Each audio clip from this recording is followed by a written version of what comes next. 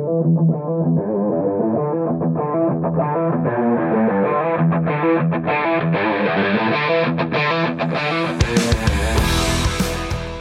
to the Automotive Diagnostic Podcast. We're going to explore ways to sharpen our diagnostic skills, find learning resources, and hear from experts in the automotive field. Hey, what's going on, automotive world? Welcome to another episode of the Automotive Diagnostic Podcast. My name is Sean Tipping, and I will be your host. Today on the show, I want to talk about testing methods and test plans. As automotive technicians, repair technicians, diagnostic technicians, we use tests, a battery of tests, all the time, every day in just about everything we do to prove out a fault in a system or a faulty component or part to inform the customer what needs to be replaced or repaired in order to get the vehicle back into proper working order, right? And that's what we do, obviously. A lot of the time is we're trying to figure out what's broken on the vehicle, what's it going to take to fix it, right? How do we get to that point? We're going to use a variety of different testing methods in order to say for sure, yep, this is it. Now, the extent to which people actually utilize testing methods definitely depends on the shop, on the technician. You know, what level of accuracy are they really utilizing with their testing methods? And, you know, for me, not only performing a mobile diagnostic service for shops, but also working with students, you know, this is what I live and breathe every day is how can I make my tests more accurate? How can I add more tests to my arsenal? You know, can I create new tests that I haven't utilized before? Can I learn some new tests from other people, go to training and learn new testing methods, right? So I'm always absorbing this, but the goal for us as technicians is to have a variety of testing methods so we can prove something out. And, you know, we'll talk about this. It would be ideal to have 3 or 4 different tests that would prove out a single fault. And in some cases we can do that, other times not. But the more that we have and the more confidence we have in these testing methods, the more accurate we can be. And again, the more confident we can be in our diagnosis of a problem. And so I want to talk about this today. You know, if you've been doing this for a long time, you most likely do have a variety of test methods that you utilize every single day. But maybe you're newer to this. And again, I work with my students a lot and developing these test methods, and not only the methods themselves, but a plan to utilize them, you know, a logical path that you're going to take with these test methods is a big part of becoming a successful, accurate technician when you're going to be diagnosing problems. Because there needs to be an order to use these tests. And that's what a test plan is. We'll talk about that. And then each test we need to be able to perform and interpret properly. And that's where students get hung up a lot, is performing the test properly, number one. And even if they do perform the test properly, are they interpreting the results properly? And that's a big sticking point as they're growing their skill level. And I mean, we still run into it all the time, even as experienced technicians, if we're working with new systems, new components we're unfamiliar with, or maybe trying out a new testing method with some new equipment, we can run into some of these same roadblocks in our path trying to figure out what's wrong with the vehicle. So today I'm just going to give some general advice that I use with my students and myself to try to make my testing of these systems and components and parts as effective as possible and as accurate as possible. So first thing first, let's define exactly what we're talking about by a test method. I think most of you can figure this out, but this will start us off down the path here. You know, I like to personally think about it as a way, when I'm performing a test, it's a way to quantify or measure either a part, a system, or a component, and compare that to proper operation. Okay. So what I mean by that is if I have a battery and I measure the voltage, I would expect the voltage to be 12.6. That's a fully charged battery. That's our known good. That's our reference. And I measure it with a voltmeter and it's at 10 volts. Okay. So obvious example, but that is a test that is going to quantify what's going on with that battery. Okay. It's discharged, it needs to be charged and rechecked. That's what we're doing with our testing methods. If we're measuring amperage in a wire, we're quantifying the electrons that are moving through that circuit. If we're ohm checking a wire, we're quantifying the resistance. If we're looking at data PIDs, right, we're relying on a lot to happen there, but we are quantifying what's happening, with a running engine or a transmission or a wheel speed sensor, whatever it might be. We're putting a value to it and we're comparing it to, hopefully, what would be considered normal or good. That's our test. And obviously, that's going to take a lot of different forms, but that's what we're doing. And that's my personal thought, when I think of what is a test, what am I actually doing when I perform a test? And there's a key part in there, of course, is we have to have the known good. And I'll talk a little bit more about that as we proceed. But there was another definition as I was just writing up the notes for this episode that I came across on the internet that I thought was important to note here. It says that testing is the practice of making objective judgments regarding the extent to which the system meets, exceeds, or fails to meet stated objectives. Okay, so that's kind of wordy, but the one term in there, the one word in there that I wanted to touch on was the word objective. Okay, so it says the practice of making objective judgments. What objective means, if you're not familiar, you probably are, but if you're not familiar, objective means that it's not influenced by personal feelings and opinions, okay? Well, how does that come into play? And I know it's come into play with me trying to diagnose a vehicle where I allow maybe my experience or prior experience with that particular vehicle, system, component, whatever it might be, to lead me to believe I already know what's wrong with this car. I'm just kind of going through the motions and I know what I'm going to find because I've found this, 100 times before, or at least once before on this particular application. I've already got a destination in mind and I'm not necessarily letting my test results lead me to the conclusion. And maybe I'm doing a test and maybe I'm not exactly following the results the way I should because I have got a bias, a personal experience from before the last time I encountered this problem. And maybe I'm right. Maybe it gets me to the conclusion and maybe it's a pattern failure. It's the same thing I saw before, but maybe it's not. Maybe this is unique failure and I'm wasting my time by not following my test results, by not using those quantified values I've got from my test results to lead me in the right direction. I'm going off of personal experience and things I've seen before. And again, it's not to say the experience is a bad thing. It can get us to the solution pretty quickly. And sometimes we've got that gut feeling where I know what's going on here. And a lot of times we're right, especially experienced technicians. But I still, and I struggle with this, but I still try to utilize proper test results to lead me to that conclusion without skipping ahead to anything, because sometimes it works, but sometimes you end up wasting time that way. So I just thought that bringing that up based off of that definition was important to note before we get in here. Is the whole goal here is really using the results we're getting from our test methods to lead us to where we need to go. And if we do that, we're effective in that, we should always get to the solution. Of course, there's real life, there's variables. We'll touch on some of those as we continue. But the bottom line is, with the test, our goal is to determine if a part, system, or component is functioning correctly or not. I mean, we really boil it down, that's what we're looking for. Can this wire supply current? Can this motor turn this engine over?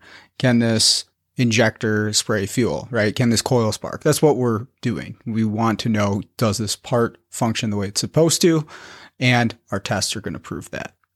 So I've got 3 particular items that I wanted to cover in relation to testing methods and test plans. And the first one, I think this is probably one of the more important ones, is, and I've talked about this before as well, probably talk about it again at some point or another, is really having a good understanding of how that system, part, or component works normally if there was no issue, right? And sometimes this is really obvious, right? If we're talking about an engine and it's got a rod knock, obviously we know that that's a bad thing. If an engine comes in running and we hear a rod knock, okay, this is a serious repair. There's major damage to this engine. And I don't think it takes a whole lot of skill or testing, besides listening to the engine, to confirm that, yes, there's definitely an issue here. But that is only because we've heard thousands of other engines run normally. We know what the standard is. That noise only stands out to us as technicians, or most people probably, because we know what normal is, what normal operation of a running engine sounds like. Now, sometimes this isn't so easy, because as we get into really detailed testing and intricate, complex systems and components, maybe with things that aren't visible or audible, we have to use test equipment and techniques in order to quantify something. This gets a little bit more difficult. And if it's a new component, system, part, vehicle, engine that we're not familiar with, we may not be so confident on what normal is, looks like, sounds like, measures at, right? And we run into this all the time, especially if you work in the aftermarket world. Odds are you're seeing cars and systems and components that you've never dealt with, or dealt with once in your career. And now you need to make the assessment when you're doing your test is, well, what is normal operation, right? What would this component or system look like if it was performing properly? And again, I understand that sometimes that's easy, right? This engine is misfiring, and it shouldn't be misfiring. It should be actually completing the 4-stroke cycle. I understand that. But when we get into our testing of components, maybe we're not familiar with a direct injection fuel injector, right? We're not familiar with the waveform or the operation or the drivers or the circuitry, and we don't know what normal would look like. We don't really know how we would quantify a measurement to that system if everything was working the way it's supposed to. And that's going to make our test, well, that might make our test useless. And I would say if you're unable to determine, what normal looks like for a particular test method, the test is going to be useless. And that's a big part of this, part of any test that you perform, whether it be electrical or with the scan tool or mechanical of some sort. If you don't have an expected result, if everything was working normally, I wouldn't bother performing that test. And I know I've been guilty of this before. I'm doing a test on a system or a component. Maybe I've never tested this system or component this way, or I've never dealt with this particular application before. And I'm performing a test. Maybe I'm even familiar with the test itself. I'm measuring amperage to something. I'm looking at an amperage waveform on something. I'm familiar with the test. I know how to put my amp clamp around something and set up my scope, but I don't know what I would expect to see on the screen as a waveform if everything was working normally. So is that test going to be useful to me in that moment? And it's really not. It's going to be less than useful if I don't have an expected result if everything is working normally. And it's a big part of testing that we got to remember as we go into these things is, what's my expectation if everything's fixed, working the way it's supposed to? And I invite you to challenge yourself not only to find what that normal is, and we'll talk about some ways that you can do that, but also to really understand what your result means. I mean, even if you know that when you ohm check a CAN bus network, for just example, that you're supposed to get 60 ohms. Okay, great. And we know that that's normal in that application, but I invite you to go a step further and ask yourself, why is that normal? Why am I seeing 60 ohms when I ohm check the network? Well, there's 2 terminating resistors wired in parallel, right? So that's going to add something to the value of that test, depending on the application, right? It definitely depends on the network structure, but let's say we're working on a GM and we see that we got that 60 ohms. It means that everything is plugged in. All the modules are plugged in, connected end to end. Because if one of them becomes unplugged, you are going to lose the terminating resistor on one side of the network, right? So anyways, I'm not trying to get into GM network stuff here. Just an example of why do we see our known good value? What does that mean to us? Because if we really understand, not only is this value correct, is it normal, but why it's normal, we can be very confident either moving to the next test or making a diagnosis with the system. It's not just taking the value from the flowchart and saying, okay, well, my value matches the flowchart, I'll move on to the next one without really thinking about it. We want to actually interpret these values that we're getting from these test measurements into real life, into why does it measure that? Why is that normal for that particular application? Now, of course, the CAN bus example is a very, easy thing to understand why that's a normal reading. Sometimes getting those normal readings isn't that easy. Sometimes the answer to what's normal, what's a known good, isn't quite so easy.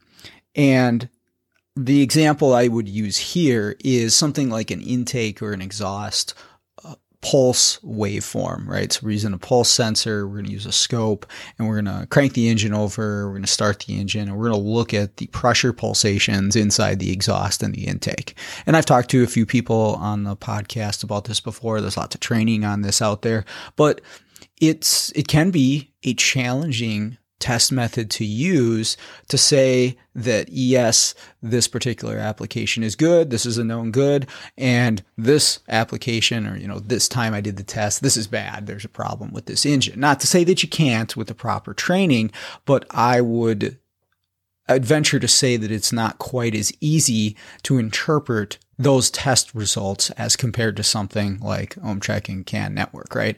There's going to be some training, some experience, some trial and error, some experimentation in order for you to be able to say for sure, yep, I recognize something in this waveform.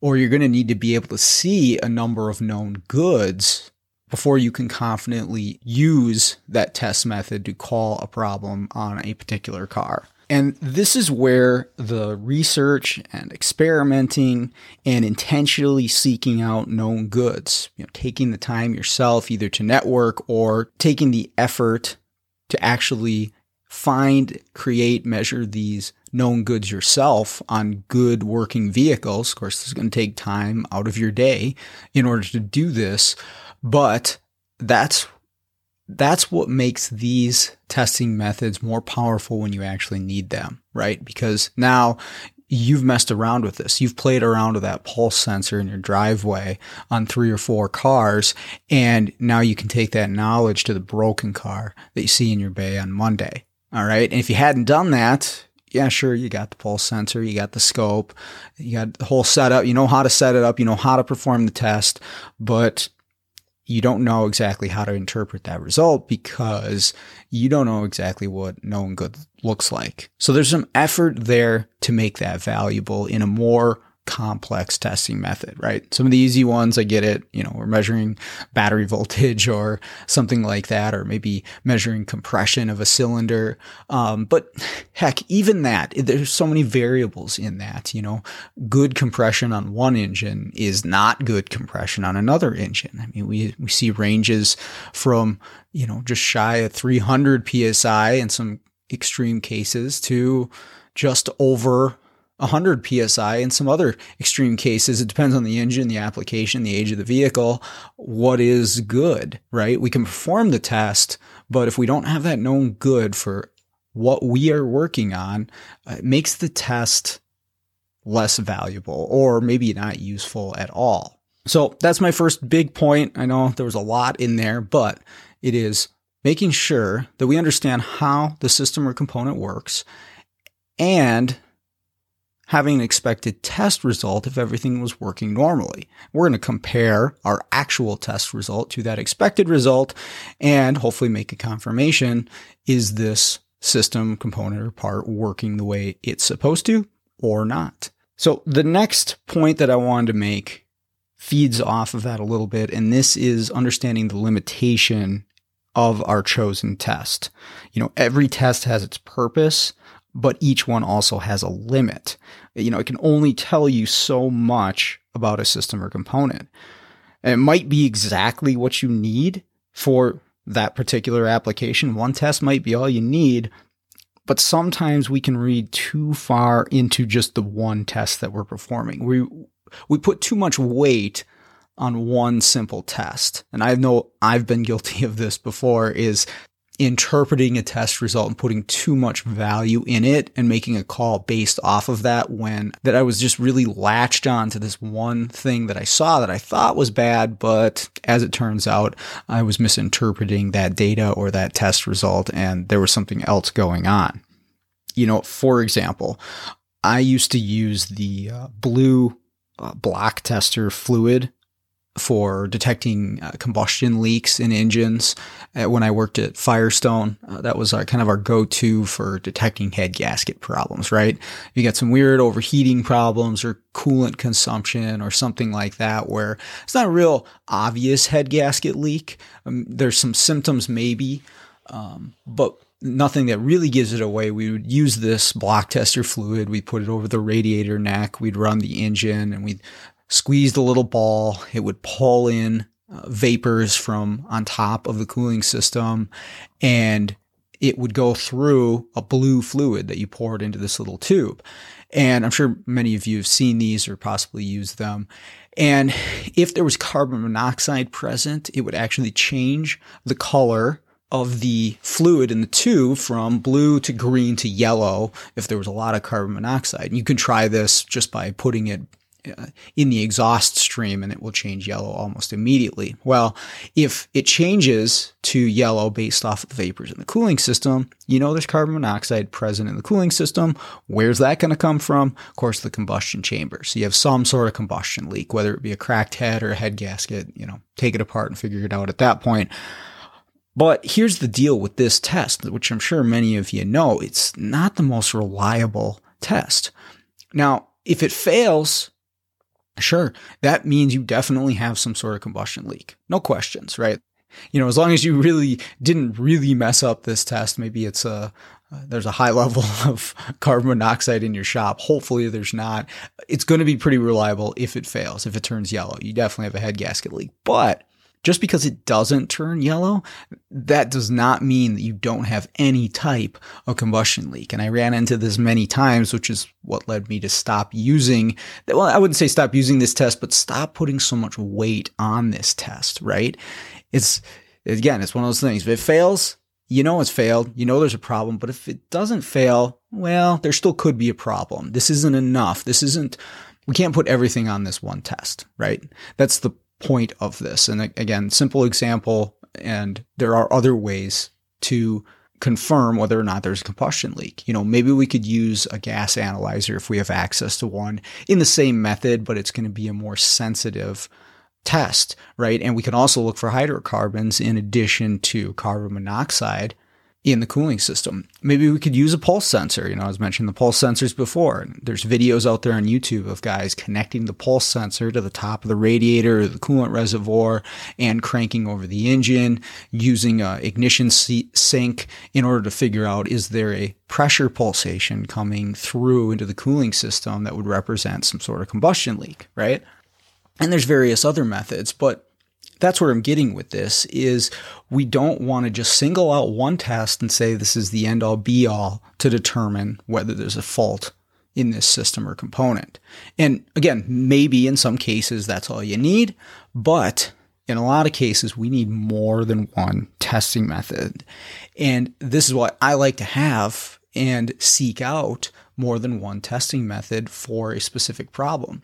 Even if the methods I have are pretty effective, I'd like to know another way to test this system or component. What else can I do to be that much more confident, right? If I could have 3 different ways to test the same problem and they all come up as, yep, this is the issue, I can be very, very confident in whatever component or part that I'm calling, that I'm making the diagnosis on. Yep, I tested this 3 different ways and they all say this has failed. Okay, and in a perfect world, we'd have that. I realize that that's not the case all the time, but it relies on us going out and seeking out these new testing methods, new equipment, different ways of doing things or looking at things, going to training, networking with people. That's how we discover some of these things. And again, that goes back to dedicating some of your time to develop your test methods. So the only way it's going to work is you've got to be able to commit yourself and commit some time to having that arsenal of tests available to you. All right. The third point that I wanted to bring up for this was, and this might seem obvious, right? Especially for experienced technicians, but heck, I run into this all the time, is asking ourselves, are we performing the test properly? And it seems obvious, but so many things can happen during testing that creates false test results, right? Maybe we know the test to do, we know exactly what we're after, but something happens where we get a result that is not accurate, right? It's not really what's happening on that circuit or within that component because something wasn't set up correctly, or maybe something's broken with our testing equipment. Just a simple example that happens quite frequently with students is when we connect a test light to battery negative or ground of the vehicle, and then whatever we touch with the other end of the test light should light up the test light if it's positive battery voltage, right? Well, what if the connection to the ground or to the negative battery is not good? Whatever you touch with that test light, even if it is battery positive, it will never light, right? So a very simple example of performing a test improperly, setting it up improperly, not making that good connection, and maybe getting a false result if you didn't realize that you did that. Okay. Again, a simple example. Most of us can overcome this. I always touch the test light to battery positive to make sure that everything's good. Well, heck, I've had the bulb go out on my test light. I'm like, what the heck's going on? Of course, just replace the bulb. But anyways, sometimes this is not as simple as a test light, right? I mean, this can be things like setting up the vehicle options incorrect when you enter the information into the scan tool, right? We're connecting to a vehicle and I didn't enter the vehicle options or the engine size or some value correct as I'm building the vehicle in my scan tool, and it doesn't allow me to connect to the module that I need to, or allow me to perform the function that I need because I entered something incorrectly on the scan tool. And of course, this is all user error, right? This is things that we're doing that give us false results. And we got to be aware of that. But sometimes it's also equipment failure, right? Sometimes it's not exactly our fault. I've had test leads for scopes and meters that would actually open up internally, and that happened on the U-scope, and I had to get a new lead for it. But while it was happening, it was really throwing me for a loop because I was getting all kinds of weird patterns on the waveform because the lead would open and close, and I thought it was in the circuit, but it was really in my scope.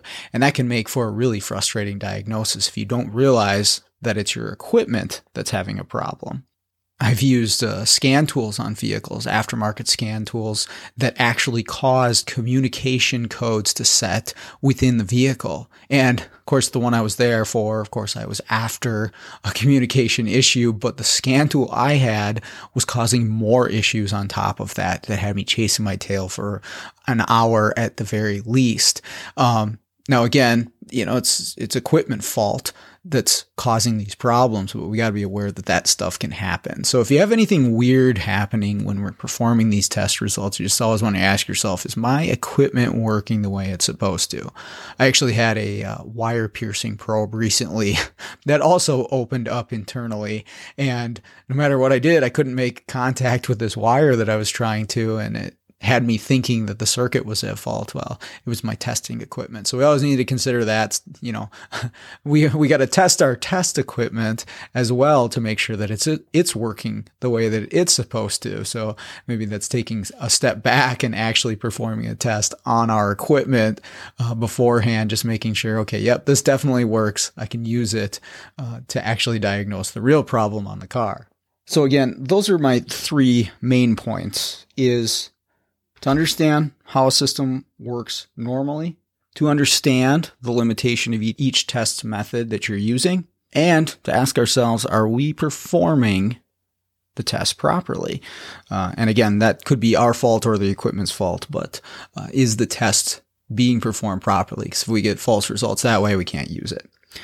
So let's take all that and wrap this up, put this together. How do we use this when we create a test plan?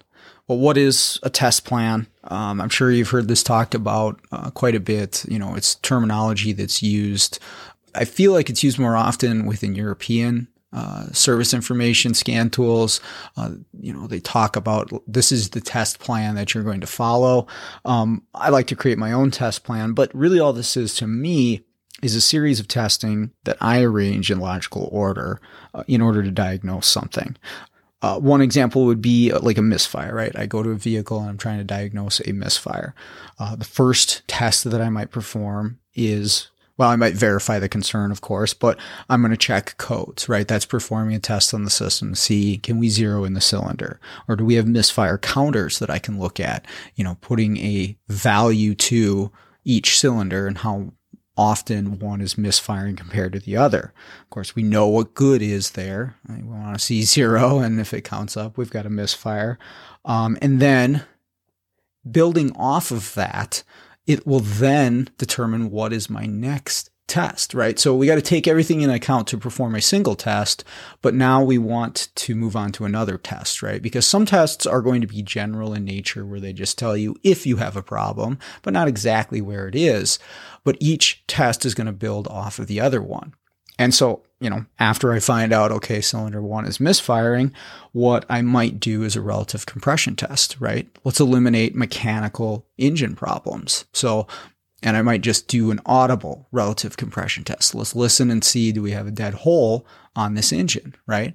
Now, I know in my head what an engine is supposed to sound like cranking, because I've heard one crank without starting many, many times. And I can pick out a low compression cylinder. As long as there's a significant drop in compression, I can pick that out just by listening to the starter. If I hear that, I'm going to move my testing towards some mechanical, right? So maybe I'll do a relative compression with a scope at that point. Maybe I know the cylinder, so I'm going to go in cylinder and I'll look at the pressure inside that cylinder. Maybe I'll do some sort of pulse waveform with the exhaust or the intake, right? And those tests are going to give me more detailed information on what's going on with that engine, right? And each test is going to have an expected result, right? Now, in this case, maybe I'm expecting to see low compression, but I know in a normal running engine, there should be X amount of compression. Well, this one only has this much, right?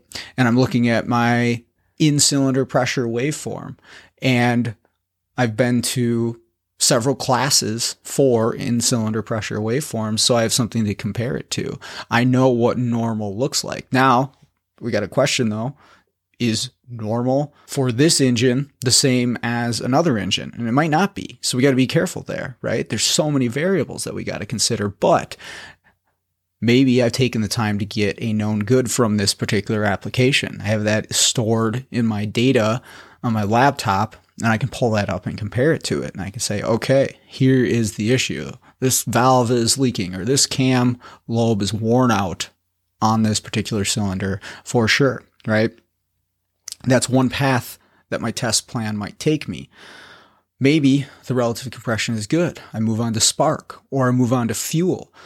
And each one of those is going to have more detailed tests based off of what I find, right? Each test is going to lead to another. And this is a test plan. Now, I realize that most of us, if we've been doing this for a while, if we're experienced, this is kind of intuitive, right?